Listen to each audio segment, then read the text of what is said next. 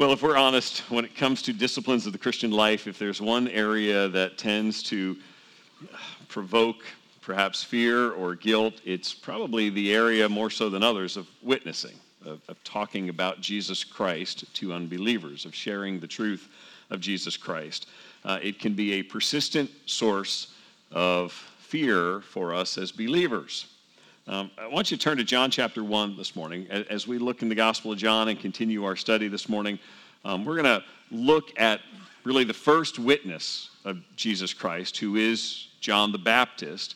And in looking at his life, I think we get some good lessons about ministry for ourselves in terms of being a witness for Jesus Christ. There's some good insights here about John that I think will help us in our own understanding of evangelism.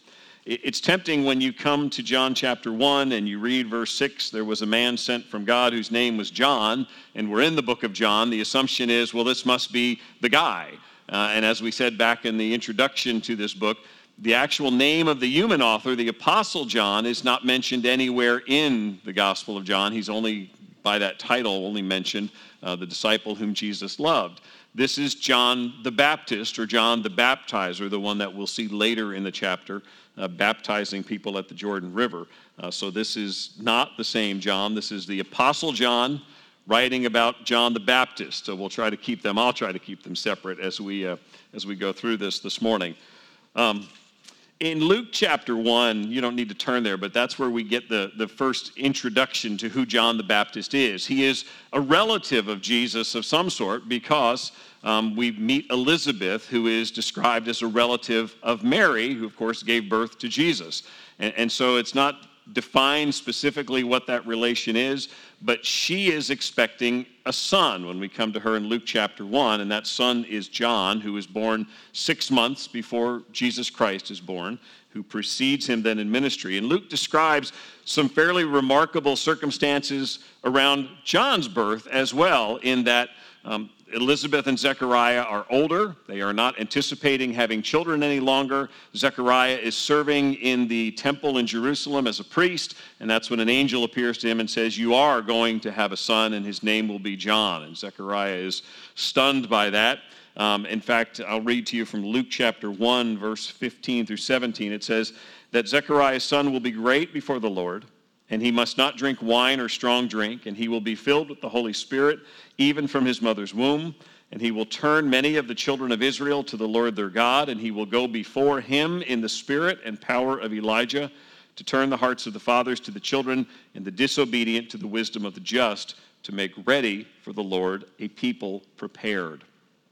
So, speaking to John the Baptist's father before he is born, the promise is a son whose ministry will be one of preparation, one who will go before, who will sort of prepare the way, if you will, for the coming of God's anointed one, for the coming of the actual Messiah.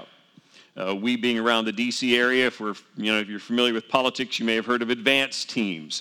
Those folks who go out before the candidate shows up at a campaign stop, and they make sure that all the logistics are in place, and the flags are properly placed, and the signs and all that look good, and the crowd is large enough so that when they get the pictures and it gets on TV, it looks really good.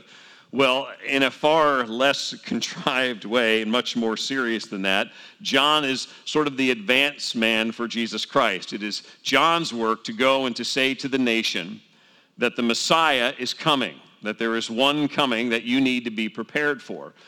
Understand, at this point in their history, it has been 400 years since they have heard from a prophet who has said, "Here is the word of the Lord." So it has been centuries of silence as far as they can tell, as far as revelation goes from God. And so this is not exactly an anticipatory nation. They are not sort of on the edge of their seat waiting for the Messiah to show up. If anything, they've sort of gone back to life as normal. And the religious activities are just sort of the routines that they take part in, sort of out of habit more than anything. And so John's call is to come to this nation of people who for the most part are spiritually dead, and come to them and call them to prepare for the coming of the Messiah. And so John steps into that scene as the fulfillment of Isaiah's prophecy of a voice crying out in the wilderness. He is not the suave and handsome advance guy that just immediately draws crowds to himself. He is one who looks like he is from the wilderness, and he speaks tough, I guess is one way to put it at least. His preaching is very straight to the point, proclaiming a baptism of repentance for the forgiveness of sins, it says. Here's some of his preaching from Luke chapter 3, verse 7. John said to the crowds that came out to be baptized by him, "You brood of vipers, who warned you to flee from the wrath to come? Bear fruits in keeping with repentance. And do not begin to say to yourselves, 'Oh, we have Abraham as our father,' for I tell you, God is able from these stones to raise up children for Abraham. Even now the axe is laid to the root of the trees. Every tree, therefore, that does not bear good fruit is cut down and thrown into the fire." That is not exactly the warm-up act you want to use in order to draw a crowd, generally speaking, or to make the crowd all warm and fuzzy. That is John coming out and saying, "Oh, you bunch of snakes have showed up, huh? You've crawled out from under your rock. And why? Because you think you're something special because you're Jewish? Because you can call yourself descendants of Abraham? Well, I'm here to tell you God could make children of Abraham out of these rocks. So don't come to me and try to impress me in any way." As a matter of fact, he calls them to repentance and to bear fruit in keeping with that repentance. Turn from your sin and go from here. If you're going to be baptized here, go and live a life that demonstrates that sort of repentance. So, interesting start to his ministry. That's John's opening call, and that is the way he is preparing the way for the coming of Jesus Christ. Turn from your selfish and sinful ways and repent. Luke 3 goes on and it records more of that message. And it shows John sort of picking different points of Jewish life and showing how they have strayed from the law, how they are disobeying God. And he is simply, again, putting them on the spot, really, for their sin. The good news and the bad news from John's preaching is that it starts to provoke the crowd to think, okay, maybe a Messiah is coming. This is something unusual. This isn't what they were used to from their rabbis. And so they begin to ponder that there is indeed a Messiah approaching. But the bad news for John is they begin to ask, maybe it's him. Maybe it's this guy with his unusual preaching. And so John responds to that in Luke chapter 3, verse 16. John answered them, saying, "I baptize you with water, but he who is mightier than I is coming, the strap of whose sandals I am not worthy to untie.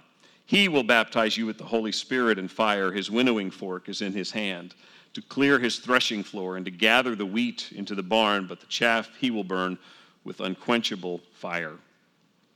John understood his ministry.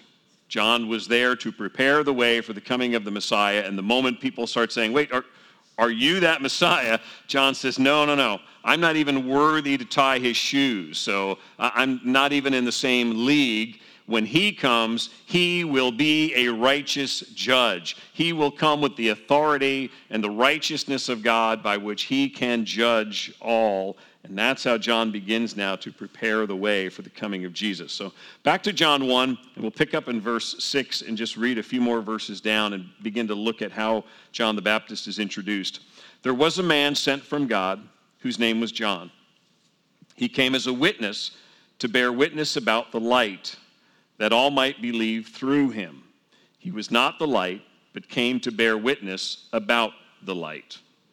So as we're introduced to John this morning, and we'll go down as far as verse 13 this morning, I want to show you three contrasts in this passage between John the Baptist and Jesus. Three contrasts that the Apostle John seems to be setting out for us that I think by way of application are really helpful for us in terms of ministry, particularly seeking to reach the lost, as we see John as a witness. There will be a contrast of identity, a contrast of ministry, and a contrast of ability. First, for this contrast of identity, John will be identified as a lamp. We'll see that in just a few minutes. John is a human lamp. Jesus is the true divine light. Human lamp and divine light. John's calling, as it says here in verse 7, is to bear witness to the light. It is to point people to the light, to testify about Jesus Christ. And so in that way, he stands as a marvelous example for you and I, because that's what you and I are called to do, is to go into the world and proclaim the gospel, to make disciples of all nations. And so what John is called to do is something we can learn from by watching and learning from Scripture's description here of John. Verse 6 starts that introduction with the words, "There was a man sent from God." I think that's a very intentional description of John that he begins with there, in light of all we looked at last week in verses 1 through 5, where the Apostle John is introducing us to Jesus Christ, whom he's describing as the Word. As we saw last week in those opening verses, he's making the point that Jesus, the Word in flesh, is God. Jesus is creator. Jesus is overcomer when it comes to sin and death and darkness. Jesus is eternal God. That whole opening section is designed to cause us to see Jesus as eternal and in fact, to make the contrast between the eternal and the created. So he even says there, in the beginning was the Word, and then in verse 3, all things were made through him. And so the contrast in those opening verses was to say, Jesus is pre-existent, self-existent. We have a beginning point. We have a starting point in history. We are created beings. So we see that dichotomy very clearly. I think the same contrast is being done here when it comes to John. Verse 6, when it says, "There was a man sent from God," at least that's what the ESV says. You may have something different in your translation, and it might be better. The ESV, I think, misses it a little bit here, because that verb for "was" in verse 6 is the same verb used in verse 3 when it says, "All things were made through him." It means came into being or came into existence. And so it's the idea that a man came into being or came into existence who was sent from God. I think John's being very purposeful in the way he describes that. He doesn't need to say John was a man, John came into being, John came into existence. We know that John's a human being, but he's doing that purposefully to distinguish between Jesus, eternal, pre-existent, and then this man who came into being. John is an ordinary man. Don't think of him as more than you ought. And so even as we look at his life and we see him here in the Gospel of John preaching with power and influencing great crowds and baptizing, part of what the Apostle John wants to tell us right from the beginning is, this is an ordinary man. This is a man called by God, sent by God, empowered by God to do ministry.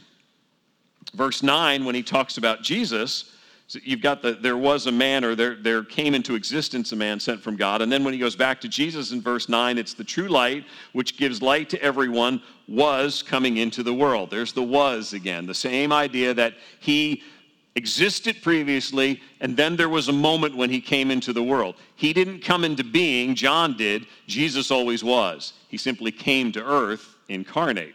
So he's setting up this contrast between eternal pre-existent God and created man. Turn to John chapter 5 for just a second. Jesus is talking here about John the Baptist. John chapter 5, down in verse 33. And just look at what Jesus says in terms of contrasting himself to John. John 5:33. "You sent to John, and he has borne witness to the truth. Not that the testimony that I receive is from man, but I say these things so that you may be saved. He," John the Baptist, "was a burning and shining lamp, and you were willing to rejoice for a while in his light. But the testimony that I have is greater than that of John. For the works that the Father has given me to accomplish, the very works that I am doing, bear witness about me that the Father has sent me." Jesus in this passage is talking to a skeptical crowd. They are already beginning to reject him. They are already beginning to reject the notion that he's claiming to be God, and they're already poised to want to kill him. And Jesus is not backing down at all from his claim. In fact, what he says here is, listen, you know John the Baptist, and John testified about me. John gave witness to who I was. Well, I'm here to tell you that my testimony is even greater than John the Baptist's. My testimony matters even more, essentially because what he's saying in this passage is because he's God. Because he has come to do the works of the Father, and the way that he describes it here is, yes, that was good, and you listened to his testimony and you learned from it, but I don't need a man's testimony. There wasn't an intrinsic need for Jesus to have that because he is God and his works reflect the power of God, and that's why his self-testimony is even greater than that of John the Baptist's. But the thing I just wanted you to see there is what he described John as in verse 35. He was a burning and shining lamp. The word in the Greek is the ordinary word for just a common household lamp. The listener to Jesus at that moment thought of their little oil-fed lamp that sat on the table that lit up the room at their house. A candle is the way we would look at that. Just something that lights up a particular spot. So he is saying about John, he is a flame burning in the darkness. He is this single flame that is burning. Jesus, by contrast, is the blazing, bright, eternal light of truth. I mean, the picture that John has tried to give to us and will give to us throughout his text is Jesus is this light that darkness can never overcome. And darkness tries to overcome Jesus, and it fails to succeed at that. John the Baptist, just like you and I, is like a candle. And one day that candle, the life of that candle, will flicker out. Like James 4 says, our lives are like a vapor, and it vanishes. It's here for a while like a mist, and then it disappears. Over the summer, we read from Ecclesiastes time and time again how life is fleeting, how it's here for a time, and it seems to us like we're going to hold on to it for a while, and then it's gone, and then it vanishes. Well, apply that now to John's calling as one who is to be a witness. And frankly, by application to our own calling to be witnesses. We're lamps. We're candles. If you are a follower of Jesus Christ, if you are trusting in Jesus Christ, then in the pattern of John the Baptist, you are like that flame. It's an important role. Don't diminish it by any stretch because we're comparing and contrasting. It may seem like it's insignificant. No, it's delegated by God that we be given this precious role of being able to be lights that point people to Jesus Christ, that illuminate the way to Jesus Christ. Our flame is vastly pale in comparison to him, and yet that's God's design, that you and I be in that unique place of being lights that would shine in the darkness and would show people Jesus Christ. Jesus spoke of that, Matthew 5:16, let your light shine before others so that they may see your good works and give glory to your Father who is in heaven. Live in such a way that when they see you, they see something different, and there's no other explanation for it than this must be God at work in that life. And you give testimony to that as well. If there's any uncertainty on their part about where that life is coming from, you give credit to Almighty God as the one who's working in you by his grace. Philippians 2:15, be blameless and innocent, children of God, without blemish, in the midst of a crooked and twisted generation, among whom you shine as lights in the world. The presumption there is you're living in a dark world. It's a sinful world where evil seems to be the norm, and so you live differently. Your life should shine in a unique way so that when people look, maybe they can't quite explain it, but they know there's something different that allows you to point them back to Jesus Christ. John the Baptist was a witness for Jesus Christ, pointing people to him. So when Jesus comes, as John is baptizing at the Jordan, and Jesus appears, and John 1:29 says, John says, look, behold, the Lamb of God who takes away the sin of the world. John sees that there is his calling. It is to prepare the way, but then it is to point and say, he's the one. That's who you need to look to. He's the one that has come to take away sin and to save you. And John lives to show people that Jesus is the one who is the Savior that God has anointed. And yet John was a man, a candle sent to shed light in a dark place so that it would point people to the true light. That's what you and I are. In a sin-darkened world, we are gifted with God's Spirit and empowered by God's Spirit and his Word to be lights shining in the darkness. Remember the old children's Sunday school song, this little light of mine, I'm going to let it shine. Yeah, it is. It's a simple little light, but by God's empowering and God's grace, that's one of the tools that he uses to bring people to faith in Jesus Christ. And that's what he calls us to be. There's a sense in which, if you think about that, it seems absurd. It's like taking a flashlight and using it to point out the sun to someone. Say, see that sun over there? Well, of course they see the sun because it's a brilliant light and your flashlight seems to be nothing in comparison.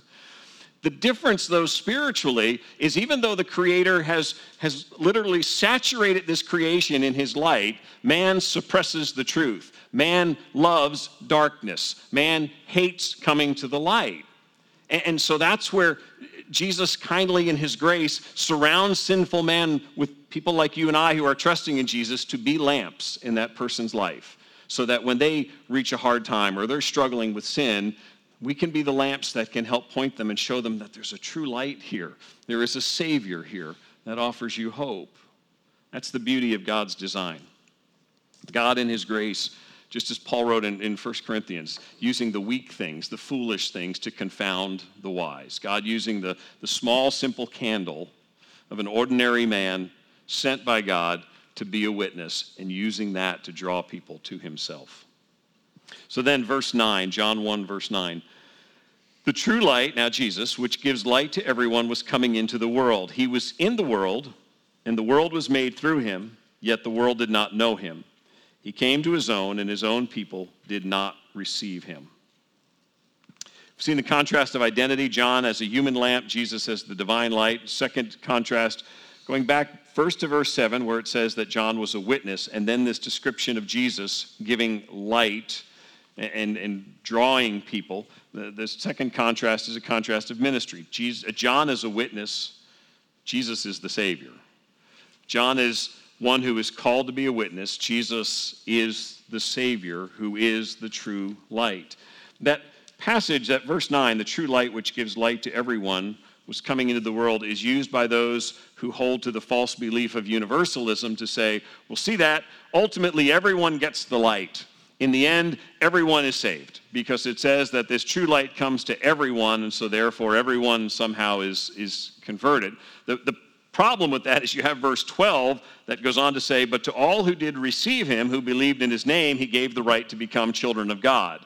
So John sets that idea aside very quickly. The idea of Jesus being the true light who comes to everyone is really the fact that Jesus is sort of the dividing line in God's work. Jesus is the dividing line in history. When Jesus comes, his life, his death, and his resurrection separate all of humanity.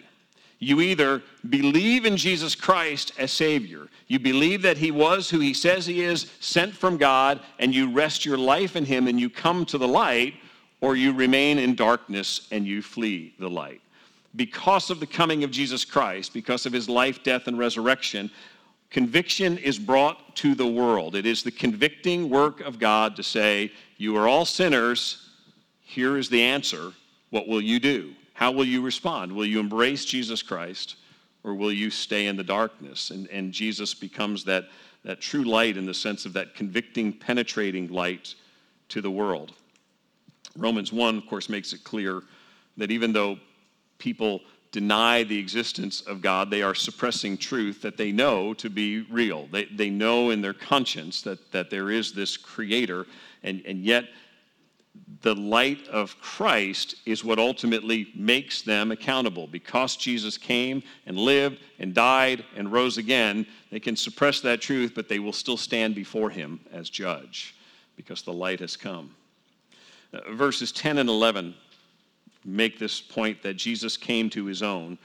I think this is on two levels. He was in the world, and the world was made through him, yet did not know him. He came to his own, and his own did not receive him. There's two aspects to this, in that he comes to his own, meaning the Jewish people. He is born of a Jew. He is born to Jewish people. He is a Jew. He is of the line of David, of the Messiah. And so he comes to his own, and his own do not receive him. But he is also not an alien to this world, because he comes to his own in the sense that he comes to those he has made. I mean, the irony in all this is God taking on flesh to come to people that he has made, that he is now ministering to, that he has created and breathed life into.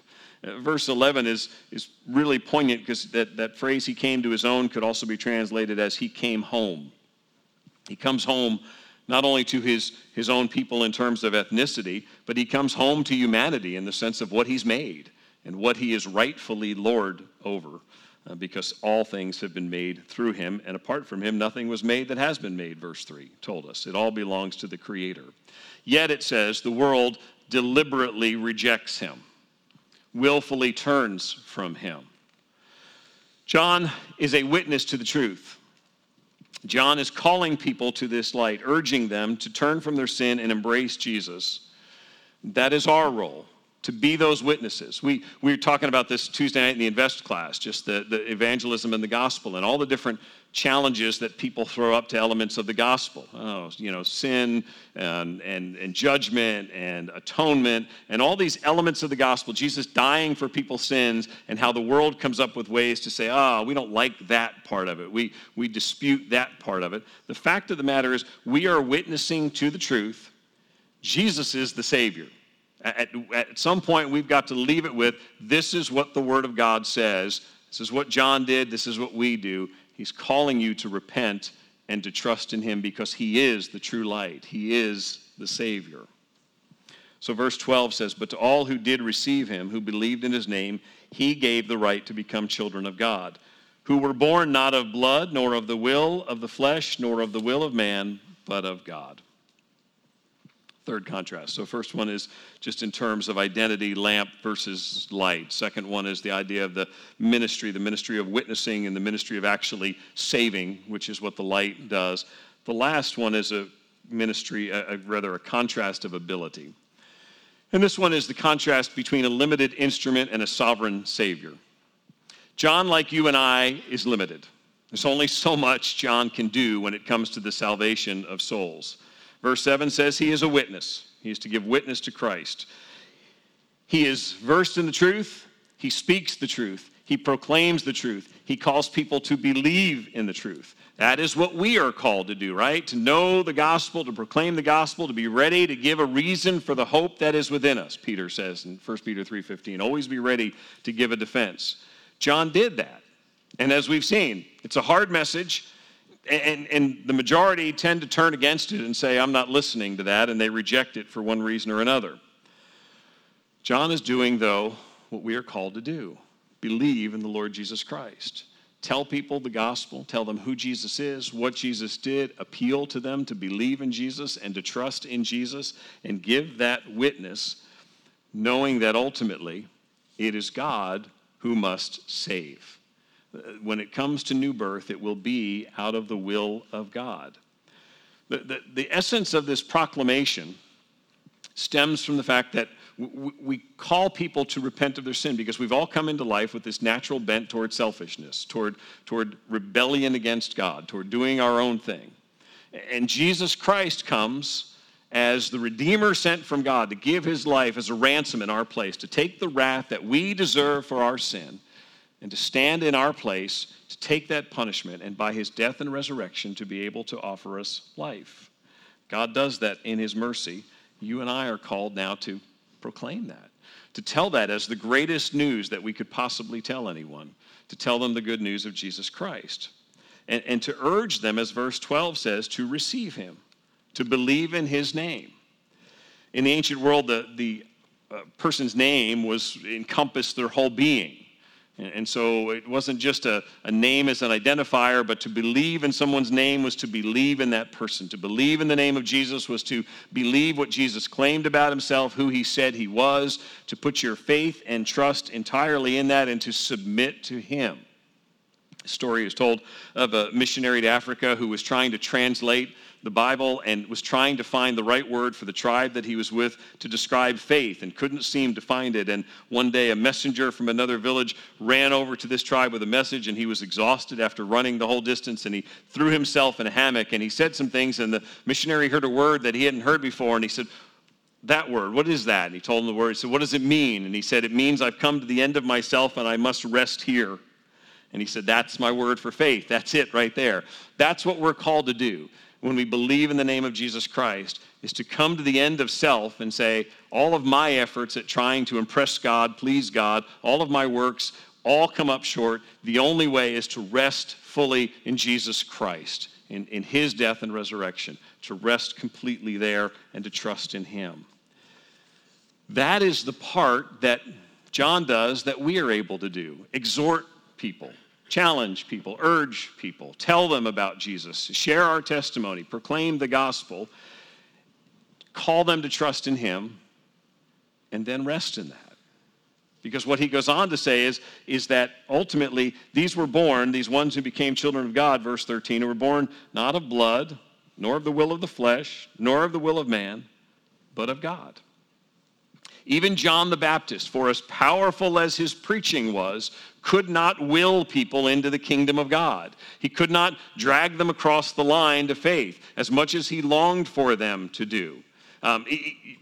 The Apostle Paul speaks of that his longing to even put himself in the place of these unbelievers so that they might know Christ, and yet we cannot by our will drag people into the kingdom. People who are dead in sin, blind in sin, lost in darkness, do not by their own strength of their own will work themselves to a place of being able to come into the light and breathe life into themselves. They are given life. They are born again by a work of God. And so he says here again, there's no credit here to ethnicity. It doesn't matter what line they're from. It's not a question. They can't inherit this salvation. They can't sort of will themselves to it.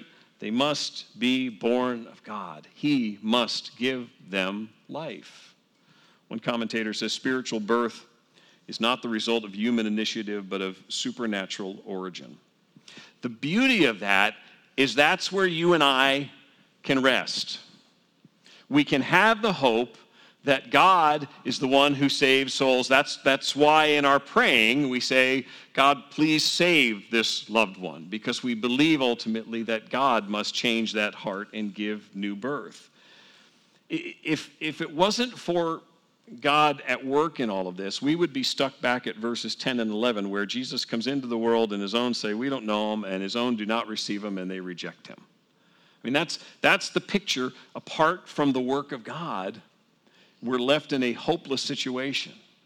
But because we know that those who believe in him, those who receive his name, are born again because of God, not born of the flesh or of the will of man, but of God, that's what gives us hope, and that's what encourages us to proclaim the gospel. That's what encourages us to talk to unbelievers who maybe we've talked to before and share about Jesus Christ, because we believe God can do the magnificent work of suddenly opening their eyes and making them see Jesus as they've never seen him before. Suddenly breathe life into them and bring them to that place of repentance and faith. That's where John could rest. John was the lamp and Jesus was the light, and John could be content there. John was content being a witness, letting Jesus be the Savior. In the end, John and you and I are instruments, chosen by God, called by God, given grace and power by God to be witnesses of the greatest news in the world. We have a tremendous privilege in all of this. But at some level, we've got to be content there, knowing that it is then up to a sovereign Savior to give new life. As a believer in Jesus Christ, we have that responsibility to be different, to live different, to speak different, to think different, to respond to trials and tragedies and temptations differently, so that in all of that, people would see Christ. So they would see something that is different about us that we don't take credit for, that we point to a Savior who has transformed us. That allows us to point back to the power of the gospel. Know the truths of salvation. We have a responsibility, if you are trusting in Jesus Christ, to know the gospel and to be willing to talk about the gospel and to seek opportunities to tell people about Jesus Christ. But then, having done that, you and I have the ability to rest and to trust that God will do his work in changing hearts, much as you and I can give testimony of what he did in our own lives, where wonderful people were kind enough to share the truth in some way, and God was gracious to open our eyes to see what a wonderful Savior Jesus Christ is. Let's pray. Father, we thank you for the beauty of the gospel. And I pray this morning that if there is anyone here who is not trusting in Jesus Christ as Savior, who even in this moment is not certain what would happen if they die and they stood before that righteous judge, Lord, would you, in your grace, open their eyes to see a Savior who gave his life, who died in their place. Today, would you bring them to that place to repent and believe in Jesus as Savior? Father, for we who are trusting in Jesus Christ, we thank you. We understand how fully undeserving we are of salvation, how fully undeserving we are by our lives of having an eternal hope, an eternal inheritance in the kingdom of God. And yet by grace you called us into the light and out of darkness. Thank you for that. Thank you for a hope that surpasses everything we face in life. And Father, this week as we head out into our workplaces, as we minister to our families, as we interact with our neighbors across the fence, whatever those situations might be, Lord, remind us this week of the witness of John, an ordinary man sent from you to give witness to Jesus Christ. Cause us by your Spirit's work and the power of your word in us to live differently, to speak and think and act differently. Help us to take those opportunities to be bold as John was, to know that even in the end when it cost him his life, it was still worth it to stand for the light and to stand for truth and to call people to embrace Jesus Christ. Give us that boldness this week and the opportunities that you set before us to proclaim our risen Savior, Jesus Christ, in whose name we pray these things. Amen.